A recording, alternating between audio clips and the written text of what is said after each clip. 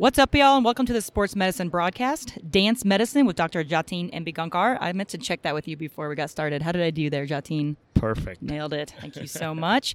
We are live here at the Dragonfly Max Podcast Lounge here in Las Vegas for NATA 2019.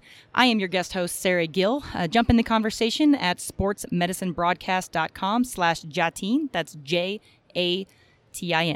So I will get into my very professional introduction of Jatin here in a second. I'm still just sort of excited to see him. So we're just going to be smiling at each other a lot here for a minute. He's been running around. He just joined us, so we're going to kind of ramp up gradually here. But I do want to give him his nice professional introduction. So Dr. Jatin Ambegaonkar is a certified athletic trainer, strength and conditioning specialist, and occupational therapist. He's the co-director of the Sports Medicine Assessment Research and Testing Laboratory at George Mason University, serves on the board of directors for the International Association of Dance Medicine and Science. He also leads the SHARE. You got a bunch of great acronyms here, Jatin. Right? It's really good. Supporting Healthy Arts Research Consortium. So just involved in a lot of different things in George Mason. He is also co-founded the South Asian Dance Medicine and Science Association to help improve the health, well-being, and fitness of South Asian dancers. His research mostly focuses on promoting health-related quality of life for individuals across the lifespan, understanding lower body injury risk factors, and decreasing injury risk and increasing performance, specifically for performing arts. So, Jatin, thank you so much for coming. Thanks for sitting down and chatting with me. How's your day going so far here at NATA? Thanks, Sarah. It's going great. It's good to see colleagues. It's good to see people you who meet all year long and just kind of network, and it's a good place to be here. Absolutely. Kind of like the last time I was able to be on here, I mostly show up here to just bring my friends and colleagues that I don't get to see very often on to chat and sort of see what they've been up to, dive into some of the really interesting different areas that they pursue in athletic training. I first met Jatin when he was pursuing his doctorate at UNCG, correct? That's what you were working on at that point? Absolutely, yep. Now, you were involved in dance medicine at that time. Is that sort of where this all started for you, or is this something you've had an interest in for a while? No, so I think when I was at Greensboro where we were together, I think 2003, before that, I had no previous experience working with this group.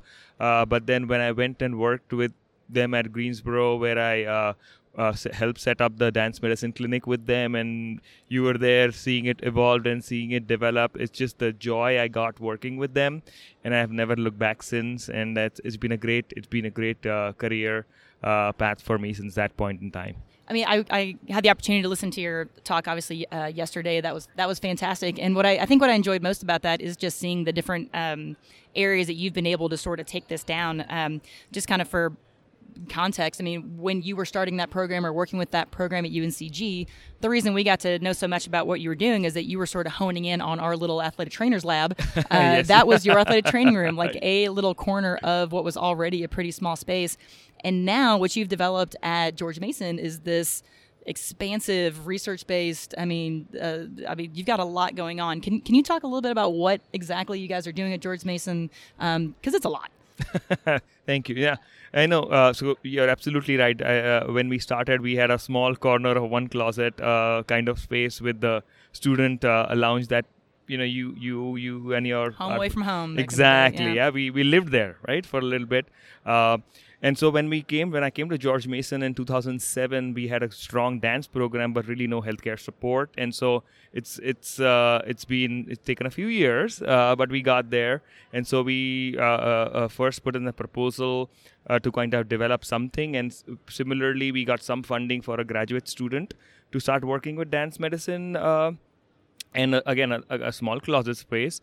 And I think one of the things that we did, and that's something I think I strongly believe in, documentation, right? So we were able to kind of document what we did with Encounter and kind of make the case to the central administration that this deserved a bigger place in the visibility and support that it required to make it happen. And so then 3 years after that, we actually were able to put in a proposal, and the provost's office came ahead and we started working on some plans to kind of develop a wellness clinic sort of a thing for dancers and performing artists at the university.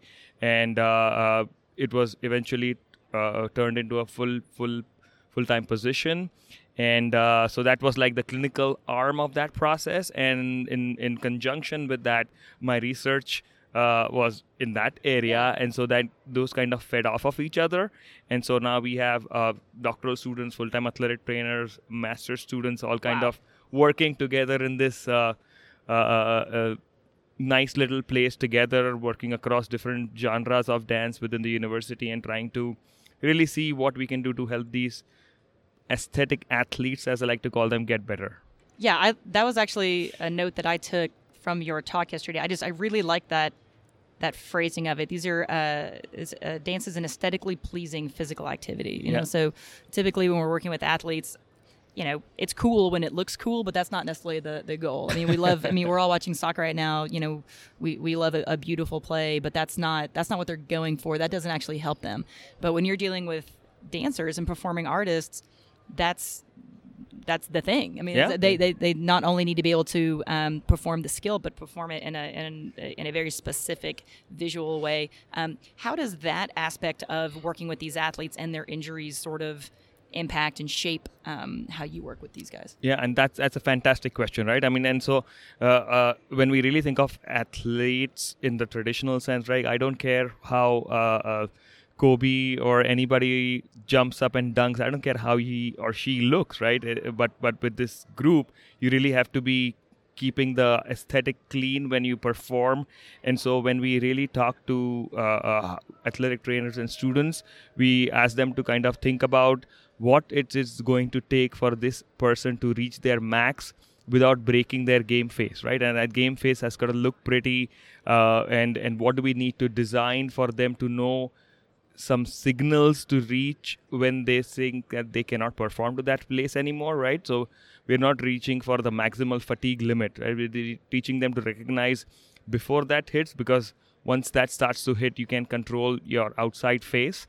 And we try to ask the students to kind of look out for the dancers or the performing artists when that is going to happen, and make them self-aware so that they know it's coming if it's coming. Hopefully not, but they're at least aware of stopping before it reaches the point of no return. Right.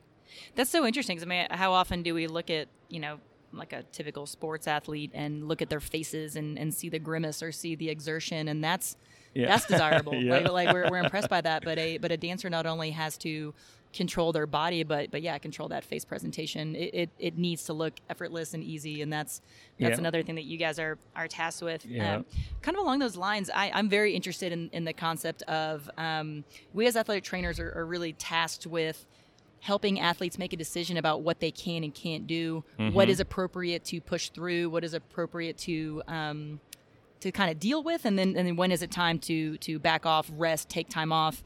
Can you talk about a little bit of the difference between how we might approach that with an athlete and like a traditional sports athlete, and a dancer? Like they train constantly. Like you were saying yesterday, they have no off season.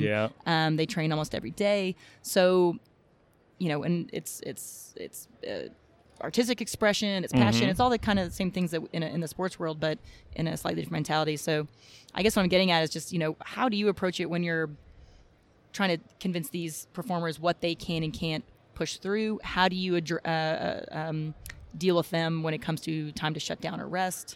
That balance. And is it different than working with, say, like a soccer player or cross-country runner? So I think I'll answer a couple of parts of that question, because that's again, good question, right? Just my question had a lot of parts. So that was I do that sometimes.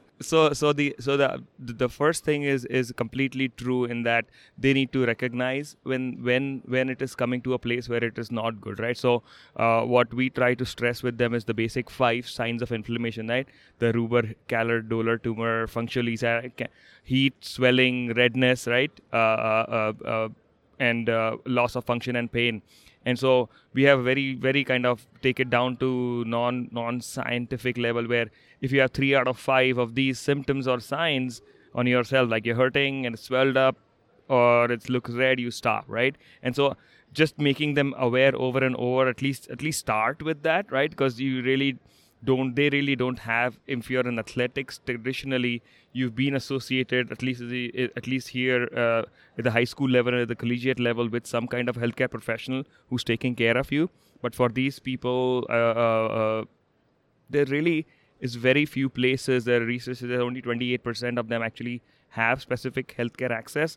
So they really aren't even aware of some of these things. So it's like just raising that basic level of awareness that if 3 out of these 5 are talking to you, let's try and see somebody. And then once they get the message that we are coming it from a good place, they are much more willing to buy in.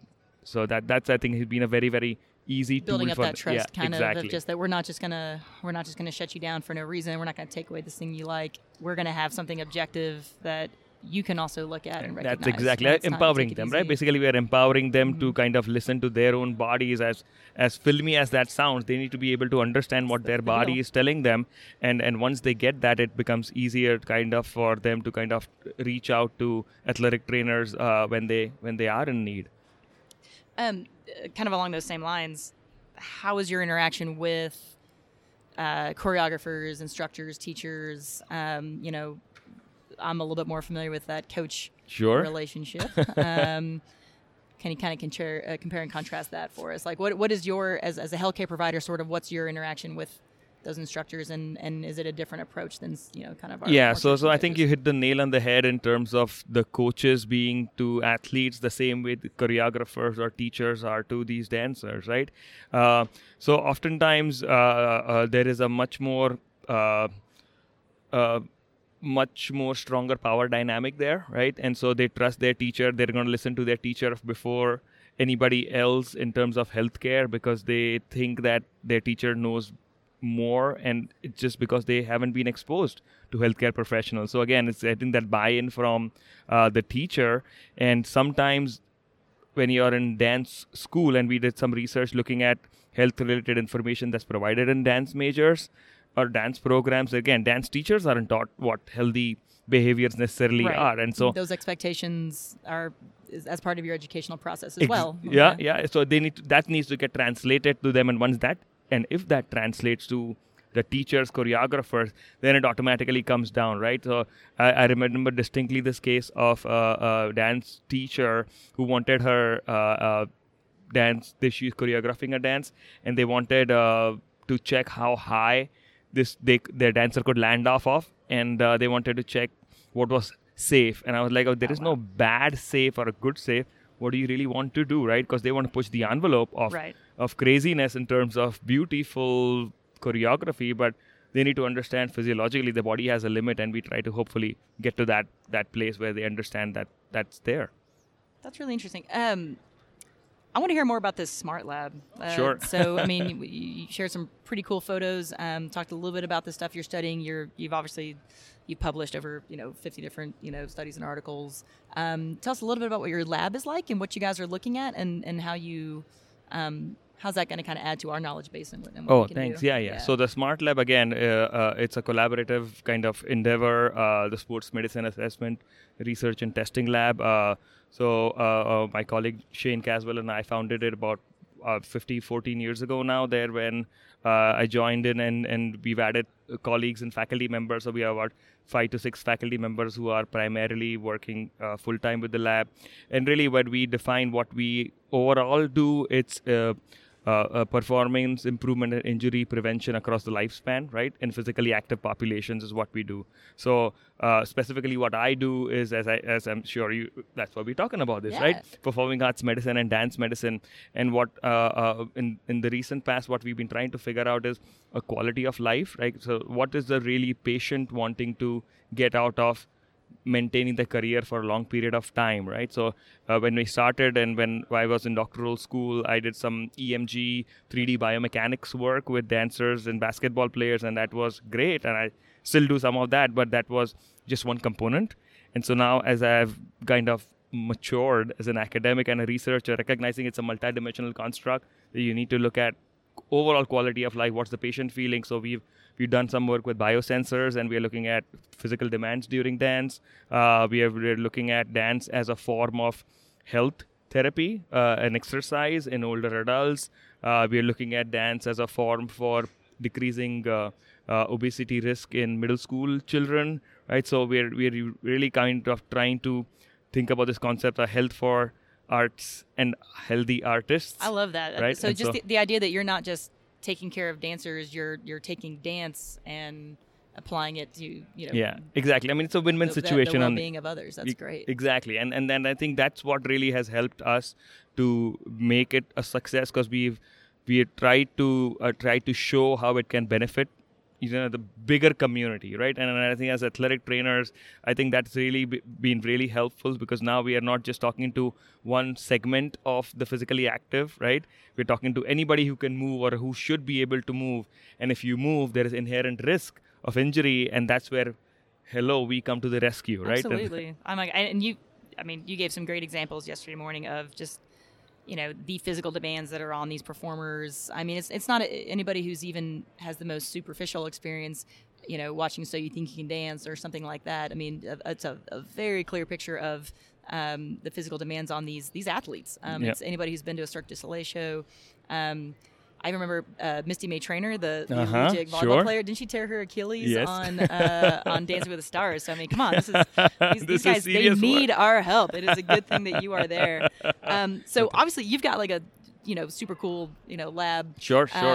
What would you recommend for either maybe a small like arts college or a high school that has like I'm from Texas, so we have drill team, color guard, lots of those performing arts, and we'll have some interactions with those guys. But somebody who wanted to start kind of a basic program that was dance performance specific, what would you sort of recommend? Is there equipment that you think they need, space? Like what's any suggestions for a starter kit? Sure. So as I said, right, I mean, oftentimes it's just the buy-in is more important than the actual physical space, right? The dancer or the performing artist, the color guard, marching band, cheer, right? Yep. They need to buy into you as the healthcare provider, right? So as we were sharing earlier today, I started with when we started at Greensboro, it was one corner of a room, right? And when we started in Mason, it was again a small room. And so Jenna Hansen-Honeycutt, who's the head athletic trainer who takes care of the dancers,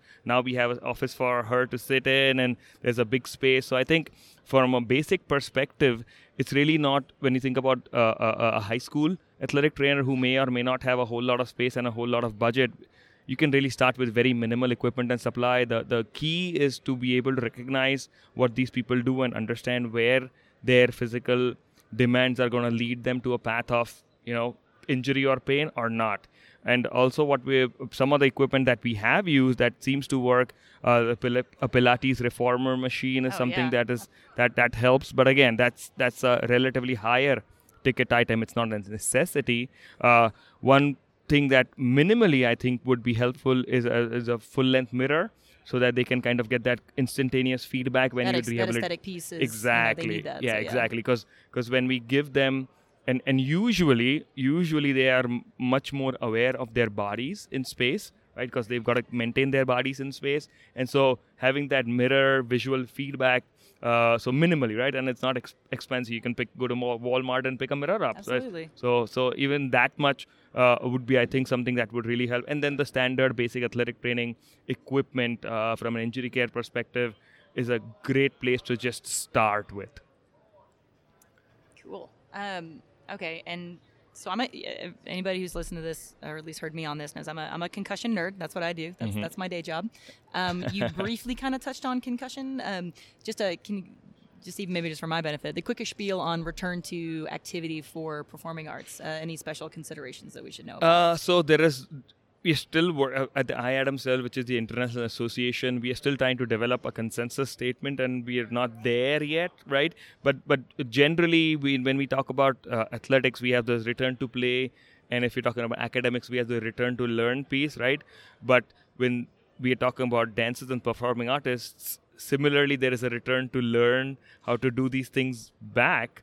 So what we are not there to, there is no simple answer that's there at this point. But what we are trying to see is each dance class has like a warm-up place where warm-up start, and then they go into class, and then they cool down. So what we try to do is, again, the same thing that we do the athletics with the SCAT, and you kind of go down the symptom checklist, but they can at least start sitting on the side of the class and start gradually return to play, but return to dance, and just do the warm up when they're symptom free 2 days, and then follow this relatively similar return to play protocol that we would do for athletics. The good thing or the bad thing, and I'll tell this where I'm going with this, is we know from an athletics perspective that a large percentage of the injuries occur during gameplay where there is unexpected reactions, right. Which is the opposite in dance, where once you exactly, right? So the unexpected part is when you're actually training for it.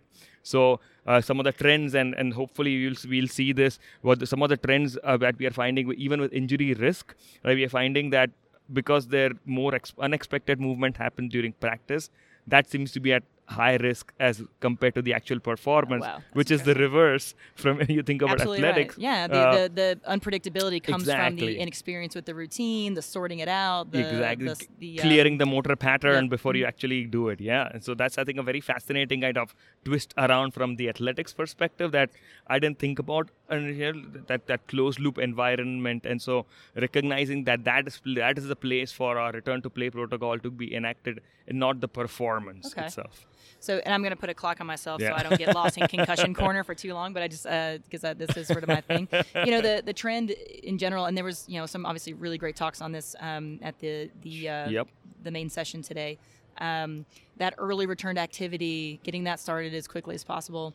I think about this a lot with dance in the terms of when they're being forced to sit out, if they can't tolerate the rehearsal environment, whether it be because of noise or just maybe us being too protective, they're not just missing out on that physical piece, but the learning of the routines and that sort of thing. So that seems like something else that would be tricky to balance out as part of your protocol. The cognitive part, have you ever had a dancer that has issues with that piece, like memorizing things or keeping up with whatever, as they're, trying to recover from a head injury? Yeah. And so, yes, short answer is yes. And so we are not there with the numbers for me to kind of put my, evidence-based research hat down yet.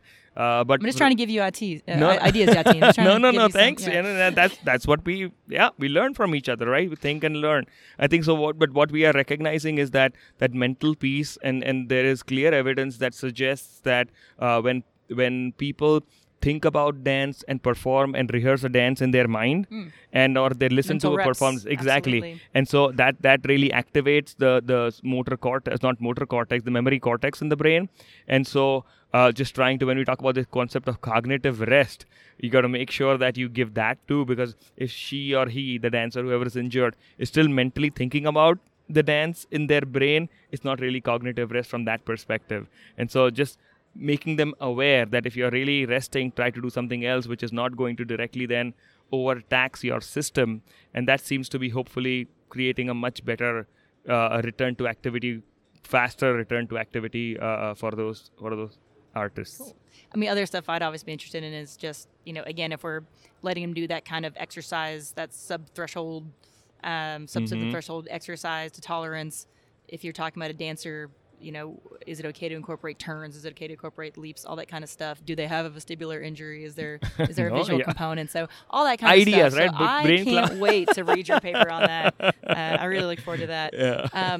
Just a couple last things I wanted to ask you here. Any take-home points? Because I think this will hopefully speak to a lot of people who are either, being given a dancers that they need to work with, are interested in the performing arts. It's obviously a growing area in our profession. But then there's sure going to be a bunch of our listeners who might not have that many opportunities to work with a dancer. But again, your talk and these conversations have really sort of changed my perspective on lots of different ways of even how we view athletes. Do you have any other just kind of take-home things that you didn't think about before you worked with performing artists that now you feel like you could apply to any athlete that you work with? Yeah. So I think again, a couple of things, right? So I'll answer a couple of things. So the first thing I'll talk about, and when I think about performing arts medicine, where it is, where it was, and where it will be, right? I think about secondary school athletic training, right? 20 years ago, 25 years ago, it was a rarity, and now it's the norm, right? And part of it happened because of the effort of several dedicated athletic trainers, several of whom are around these halls. But it's really recognizing that there is a need for healthcare for these people and making them aware of the need of healthcare, and that's what we are trying to hopefully do, and which is what was the share consortium that I was talking about, that we are trying to establish, that they need to be aware of the need for healthcare. And once you find the need, then you go to the school board, if it's classroom, and get the community support to kind of do that, right? And again, it sounds preachy, but it is preachy, and it doesn't happen overnight. And you just got to keep hammering the message that these people are like taking your kids to the swimming pool and not having a lifeguard there, right? And so they're working out, they're gonna get tired, they're gonna hurt themselves, and you really need somebody to take care of them. And once that message passes across, it really helps them. And then on the other side, from what we've learned from athletics, from performing artists and bringing that into athletics, is this concept of really thinking about how to speak their language, right? Listening to them, because oftentimes, and I'm gonna say I was guilty. I still am guilty sometimes, and we reduce our patients to a knee or an ankle, right? And so we all got to quit doing that. The media does it. We need to quit exactly, doing it. Let's all right? stop that. Yeah. And so I think recognizing that's a bigger perspective, or a holistic perspective, and that I've learned from them. That's a bigger component that we kind of sometimes get tunnel vision because of the volume maybe, or there's multiple other factors, but recognizing that there's a whole perspective and how they fit into the team if they are taken away, right? That piece we sometimes forget, that just keeping them away or not keeping them away, but still letting them be around the team is something that really helps recovery pattern. They may not participate, but if they're around, that social isolation decreases. And so that's something that I think I've learned from working with this population, that hopefully we as athletic trainers can also use in other quote-unquote traditional athletic populations. Yeah, I think, dancer is definitely, performer, artist is an identity that is just as strong in somebody as just about anything else that they could relate themselves to. So thinking of them in that kind of holistic way, treating like the heart and the mind and the body is a big deal. And I could see working with performers who probably have a lot of feelings, it could be really beneficial for that. Yeah. So last question, speaking of dancing as an identity, Jatin, do you dance? What is your dance God. of choice? I feel like you do. I feel like I could see. I could see this. I'm a dancer at weddings. There you go. People You're wouldn't a Cupid pay shuffle to guy? Are you a wobble guy? Are you Listen, I'll flow with whatever the music is, right? Excellent. Nobody else might enjoy it, and my wife definitely not. My kids I've start seen to close pictures their from eyes. your wedding, Jatin. I know there was dancing No, there. but and I think I'm glad you asked that, because when we talk about dance, it's associated with fun. It's associated with community. It's associated with everybody getting together and not having that judgment occur, right? I mean, I may look silly when I do a silly electric slide at a wedding, but I'm having fun. I'm moving. I'm expending calories, and I'm being healthy, right? And so I think all good things, exactly. And so that's another part that I've really enjoyed. In that, not everybody needs to be a good performer to do. Right? So as an athlete, you really need to be able to hit the ball or, make that shot. As a dancer, you just got to move. And it should come naturally, and that helps everybody, including yourself. Well, and on that note, me and Jatin, it's about that time that we scamper off to our UNCG alumni party. There may or may not be dancing there. We'll see if maybe we can get something going. But wow, just thank you so much for taking the time to do this. No. Thank you to Jeremy for allowing me to take over once again for a little bit and nerd out on his podcast. I obviously appreciate that opportunity. This has been the Sports Medicine broadcast here at NATA 2019 in Las Vegas. That website, once again, sportsmedicinebroadcast.com/Jatin, Jatin. Thanks again, Jatin. Thank you so much for having me. Let's get out of here. Let's get out of here.